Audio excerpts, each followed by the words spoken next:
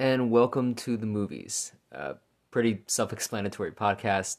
My name is Daniel Barrios, and I thank you for listening to the inaugural episode of this new podcast, where today I'm going to be talking about George Clooney's newest film, The Tender Bar, based off a memoir written by J.R. Moringer around 2005. It's a story about J.R.'s childhood growing up without his dad, and instead growing up in his grandfather's house, grandfather played by Christopher Lloyd, staying with his mom, played by Lily Rabe, and growing up under the tutelage of JR's Uncle Charlie, played by Ben Affleck. To mention JR, we see him in the movie through him being a child and him being a young man, respectively played by Daniel Ranieri and Ty Sheridan. And the movie is a kind of reflective film. Reading some interviews that George Clooney gave about it, Clooney grew up with an uncle who lived above a bar, Uncle George, both named the same. And Clooney grew up around the same time that JR did, around the 1970s. Clooney was 11 years old, and so there are a lot of these little touches, these details about the time period, a lot of music, just bombast. The film definitely has like a sepia toned, it's warm, it's got that nostalgic feel to it. I can't really put my finger on it, but there is that sort of warmth and focusing on just like the little things. Like if you're at a dinner table with JR and all of his cousins and his family, there's just piles of food and there's chaos and the noise, and it's just people shooting little knowing glances at each other. One of my favorite scenes is watching Uncle Charlie slip JR a $5, and somebody across the table kind of catches a glance at it but doesn't really say anything. It's full of those little intimate character details that make something like this a little bit better than your average coming-of-age fare. This is a coming-of-age film, and there's a lot of, if we hung out for about a half hour and I told you the plot of this, if I told you kind of like the premise of this movie, I'm pretty sure in half an hour we could figure out what the movie's about or like what happens in it. But it's watching the interactions between Ranieri and Affleck, Ranieri and Lloyd, Ranieri and Rabe. Everybody's interactions with each other make this movie special.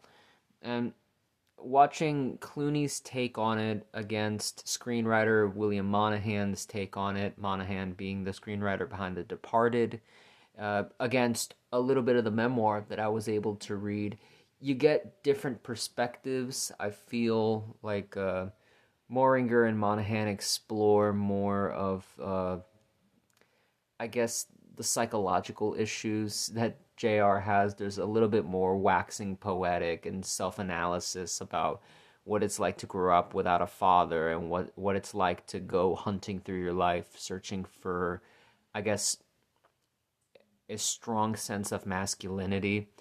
And it is strange approaching this subject. I mean, that in the time period that we live in now, when our understanding of gender and especially our language's relationship to gender is so different, because why would you ascribe personality traits based on whether someone has a penis nor a vagina? That's kind of weird. But I guess back then and back in when Moringer grew up and the way he approached his life, I don't know how he would take to me talking about this, but it's something I just thought about was interesting. That you've got two different forces, one of JR's father, whom he only knows through the radio. His dad's a radio DJ, and he's got what's called The Voice. That baritone, like, this is the top of the hour on KWXI, New York's finest. KWXI, New York's finest today. Yeah, something like that. And every time they turn on the radio, his mom shuts it off, or his aunts do something different. And forgive me, I'm recording this actually on my phone, so I just want to make sure. Okay, it is still recording. I'm sorry, my computer has crapped out. My computer is on its last legs. I don't have enough money for a new one, so I'm recording on my phone. I hope you will all forgive me. I guarantee this will get better as we go along. So, no edits, just raw and dirty, the way we like it. Anyway, you've got this force, the dad, whom in the screenplay and the memoir, at least what I've read of the memoir, doesn't pop up as an actual character as often as it does in Clooney's movie. But Clooney's movie definitely is showing more of the dichotomy between two different men. One who the dad just seems to intrude on the film, and it's cool how Clooney always puts him in a position where even within the frame, he's like he's something you can't take your eyes off of, but not in a good way. He always sticks out like a sore thumb. Along with editor Tanya Swirling, Clooney kind of crafts this sort of gentle rocking hammock of a film where you mostly go and watch these little vignettes of JR, impressing the guys at the bar, or JR kind of like learning some life lessons from Charlie, or uh, going to the beach with Charlie's friends, stuff like that. And then the dad will just kind of pop in, and it happens abruptly, and even the car takes up the frame in a weird way, and the dad dresses in a place that's so radically different than the warmth that we've seen up to that point, where he's just a selfish person in that sense. Even when he's being self-deprecating, it's always looking inward. It's always trying to drag people into his center of gravity. And Ben Affleck's Charlie is just not like that. And it's so weird because Ben Affleck is such a big movie star, but the way he's playing it, and again, I don't know if this is a combination of his acting and Clooney's direction and Swirling's choices of what take to use, but Affleck simultaneously plays an 11-year-old superhero, this guy who you can just look up to and be inspired and want to learn all the life lessons from. But at the same time, he's his own guy, and he is aloof and distant on purpose.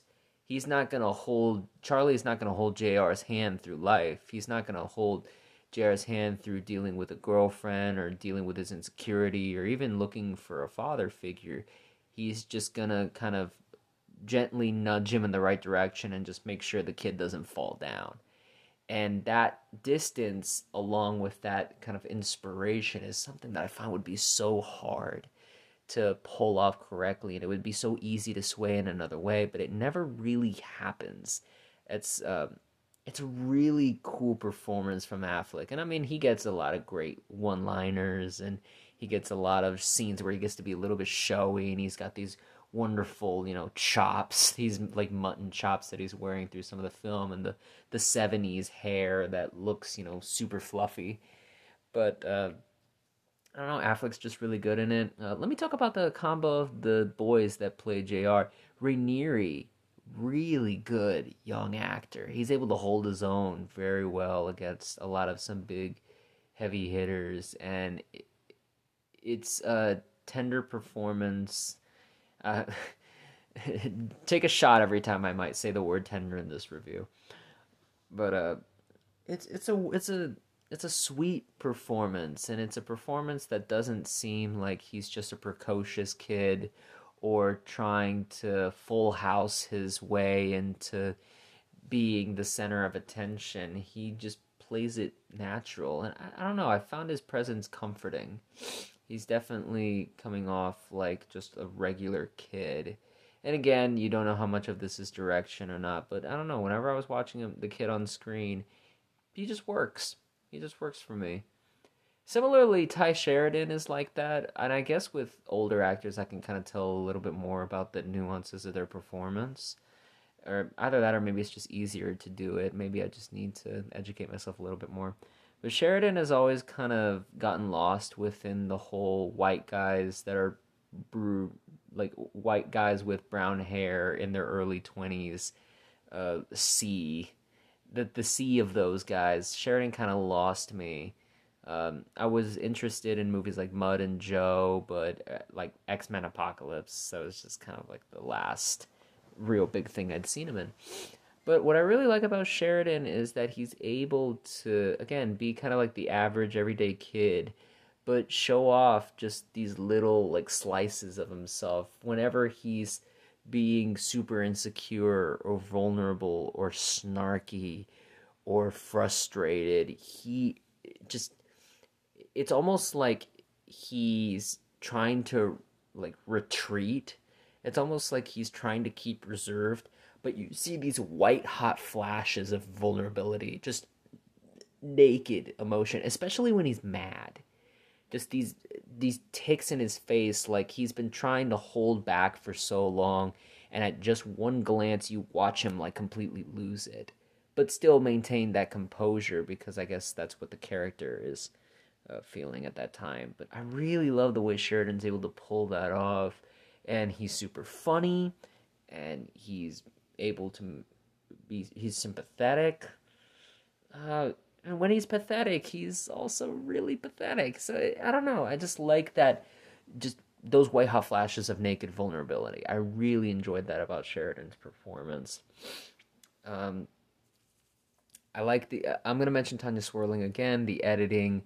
Uh, there's cuts that are in here that are just super funny. Just the way this movie kind of transitions from one moment to another, whether it be following the flow of vignettes, or whenever the movie just kind of stops to bring up the dad character, or whenever the movie is ready to punch in a joke. It just flows so well. I love the rhythm of this thing. And all through and all, there's this voiceover played by the oldest JR. JR is an adult. Ron Livingston plays him as an adult. And it kind of gives the movie a Wonder Years vibe. This movie feels like the Wonder Years meets Boyhood in some ways. Whereas Boyhood feels raw, this one definitely feels more kind of like back to basics, coming of age, but not in a schmaltzy or a contrived way. I found that Clooney is operating on some sort of like, he's like relaxed and comfortable. You know, he just knows where to put the camera to make this kind of palatable story, this story that's both universal and specific, work, but not in a way that just seems rote or trite. It's he just knows how to shoot it. He knows how to give everybody in the cast their little moment to shine. These little snippets of cool interaction that makes me endear myself to them. And I think that comfort is cool. I've got a buddy, a fellow critic, Liam Gahan. He writes for Collider and Dallas Observer, Taste of Cinema, etc. He described Clooney's direction, and this is something similar to like Ron Howard, where it's kind of this journeyman director. It's one of those guys that like you give this person a project and they just know how to handle it. They've got their own perspective, but it never feels forced on the audience or forced on the story. It's just kind of there, and it's comfortable. And I like that about this film. It does feel comfortable. The one thing that I will say I would detract from it a little bit, and it's not really a detraction, but it's something that I feel like when you're watching it, you might struggle a bit. There's a part where JR is in college. That section of the film can really drag down. And I think it's because the movie's built up the desires and goals of the kid JR to be in one direction, and suddenly in college it flips completely. And it can get kind of frustrating and annoying. But I also found that that frustration that I might feel watching the film mirrors the character's inner frustrations, because he's got some things he's got to work out. And despite, all the lessons that you can get from a cool as hell Ben Affleck, some things in this life you just got to learn for yourself. And so while that might be a struggle for some watching the film, I found that it properly mirrors what the character is feeling. So whenever you finally, and it doesn't feel like a spoiler to say, like, whenever he finally gets his stuff together. Because, it's a memoir. That's how that they even make jokes about memoirs and how publishing is going the way of the memoir. It's a cute little inside thing. even when you get to the end where he's getting his stuff together, because you've dealt with that frustration along with the character, it makes the end result feel so much worthwhile.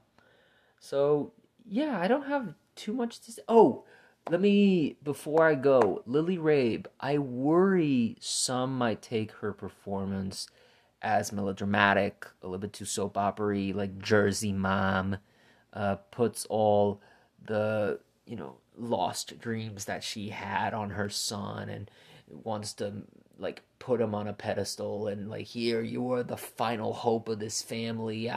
It might be grating for some, and I don't want people to attribute it to her performance. It's definitely in the screenplay, and what I love about Clooney is he actually gives her and Sheridan a couple moments where it's just quiet. And that's one of the things I liked about Clooney's direction in this too, is that even though you've got these sort of archetypal, loud, slightly overdramatic characters, he always knows when to give them moments where they can kind of drop their veneer or drop their sort of archetype and really explore some kind of like deep human moment.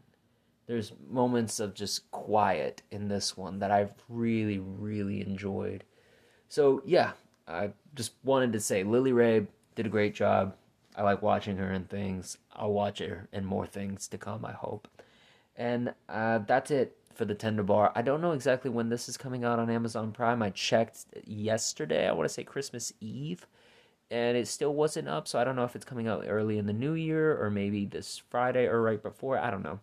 But whenever the Tender Bar does show up on Amazon Prime or whenever it shows up in your theater, I would recommend you go see it. I wouldn't drop it as like the family movie for the holidays. It's definitely a hard R, a lot of F-bombs or some drinking, it's the 70s and New York. What are you going to do? But I do recommend it. I love the Ben Affleck performance in this. I think this is something that if you're a Ben Affleck fan, it's going to be right up your alley, just watching him be cool as hell. But I also think it's a solid, just reflective, nostalgic piece. I think George Clooney, reading an interview that he's did about this film, it seems like Clooney is at a point in his life where he wants to look back a little bit, kind of look at the lessons that he learned from the people that he loved in his life and really tap into it. And I think it's that sort of like elder statesman vibe where, let me see where I've been and see if I can maybe like show other people like the lessons that helped me so they can push a little bit forward. And, it's done earnestly. It's done, as, you know, it's a movie that you've seen before, but God, it is in no way cynical about it. And it could so easily be cynical. It could so just easily be shameless, and I really don't think it is. I really did enjoy this film. So go watch The Tender Bar. That's my recommendation. And if you have seen The Tender Bar, let me know. I don't know if Spotify has comments now, but you can always hit me up on Twitter at @themovies_pod. And that's going to be it for me. I know that I said that this was a self-explanatory podcast, but if you'll indulge me, I'll take a minute to talk about what I kind of want to do for the show. And again, I thank you for listening to the inaugural episode of this new podcast. I kind of wanted to treat this as like an audio magazine / journal.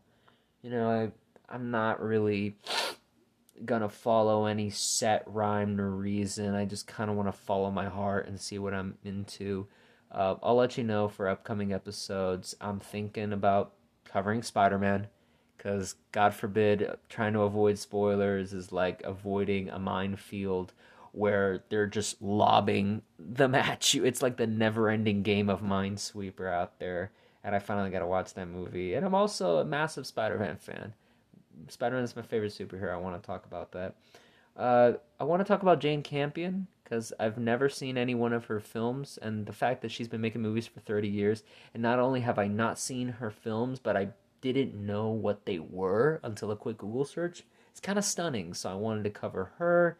I love covering actors that I think are underrated.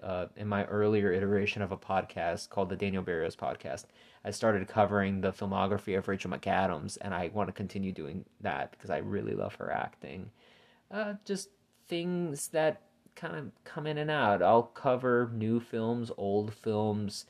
I want this to be a place where everybody who listens to this feels comfortable in sharing the type of movies they want to talk about. You know, it can be an old black and white movie, it can be the newest thing, it can be something esoteric, it can be something mind numbingly stupid. I just don't want anyone to think that because they love, the movies that they've only seen in their massive mega mall theater, that they can't appreciate maybe films that others would deem to be kind of snobbish or art house. Like, I want to just, everybody can engage in this type of art. And I want this place to be a place where people can engage in art without feeling like they're going to be judged, or people are going to think they're stupid if they don't get it, or if they don't like it, or if they don't, want to mess with it. So that's my little spiel. I hope you'll return for the next episodes of the movies. And again, I thank you for listening. My name is Daniel Barrios, and until next time, y'all take care.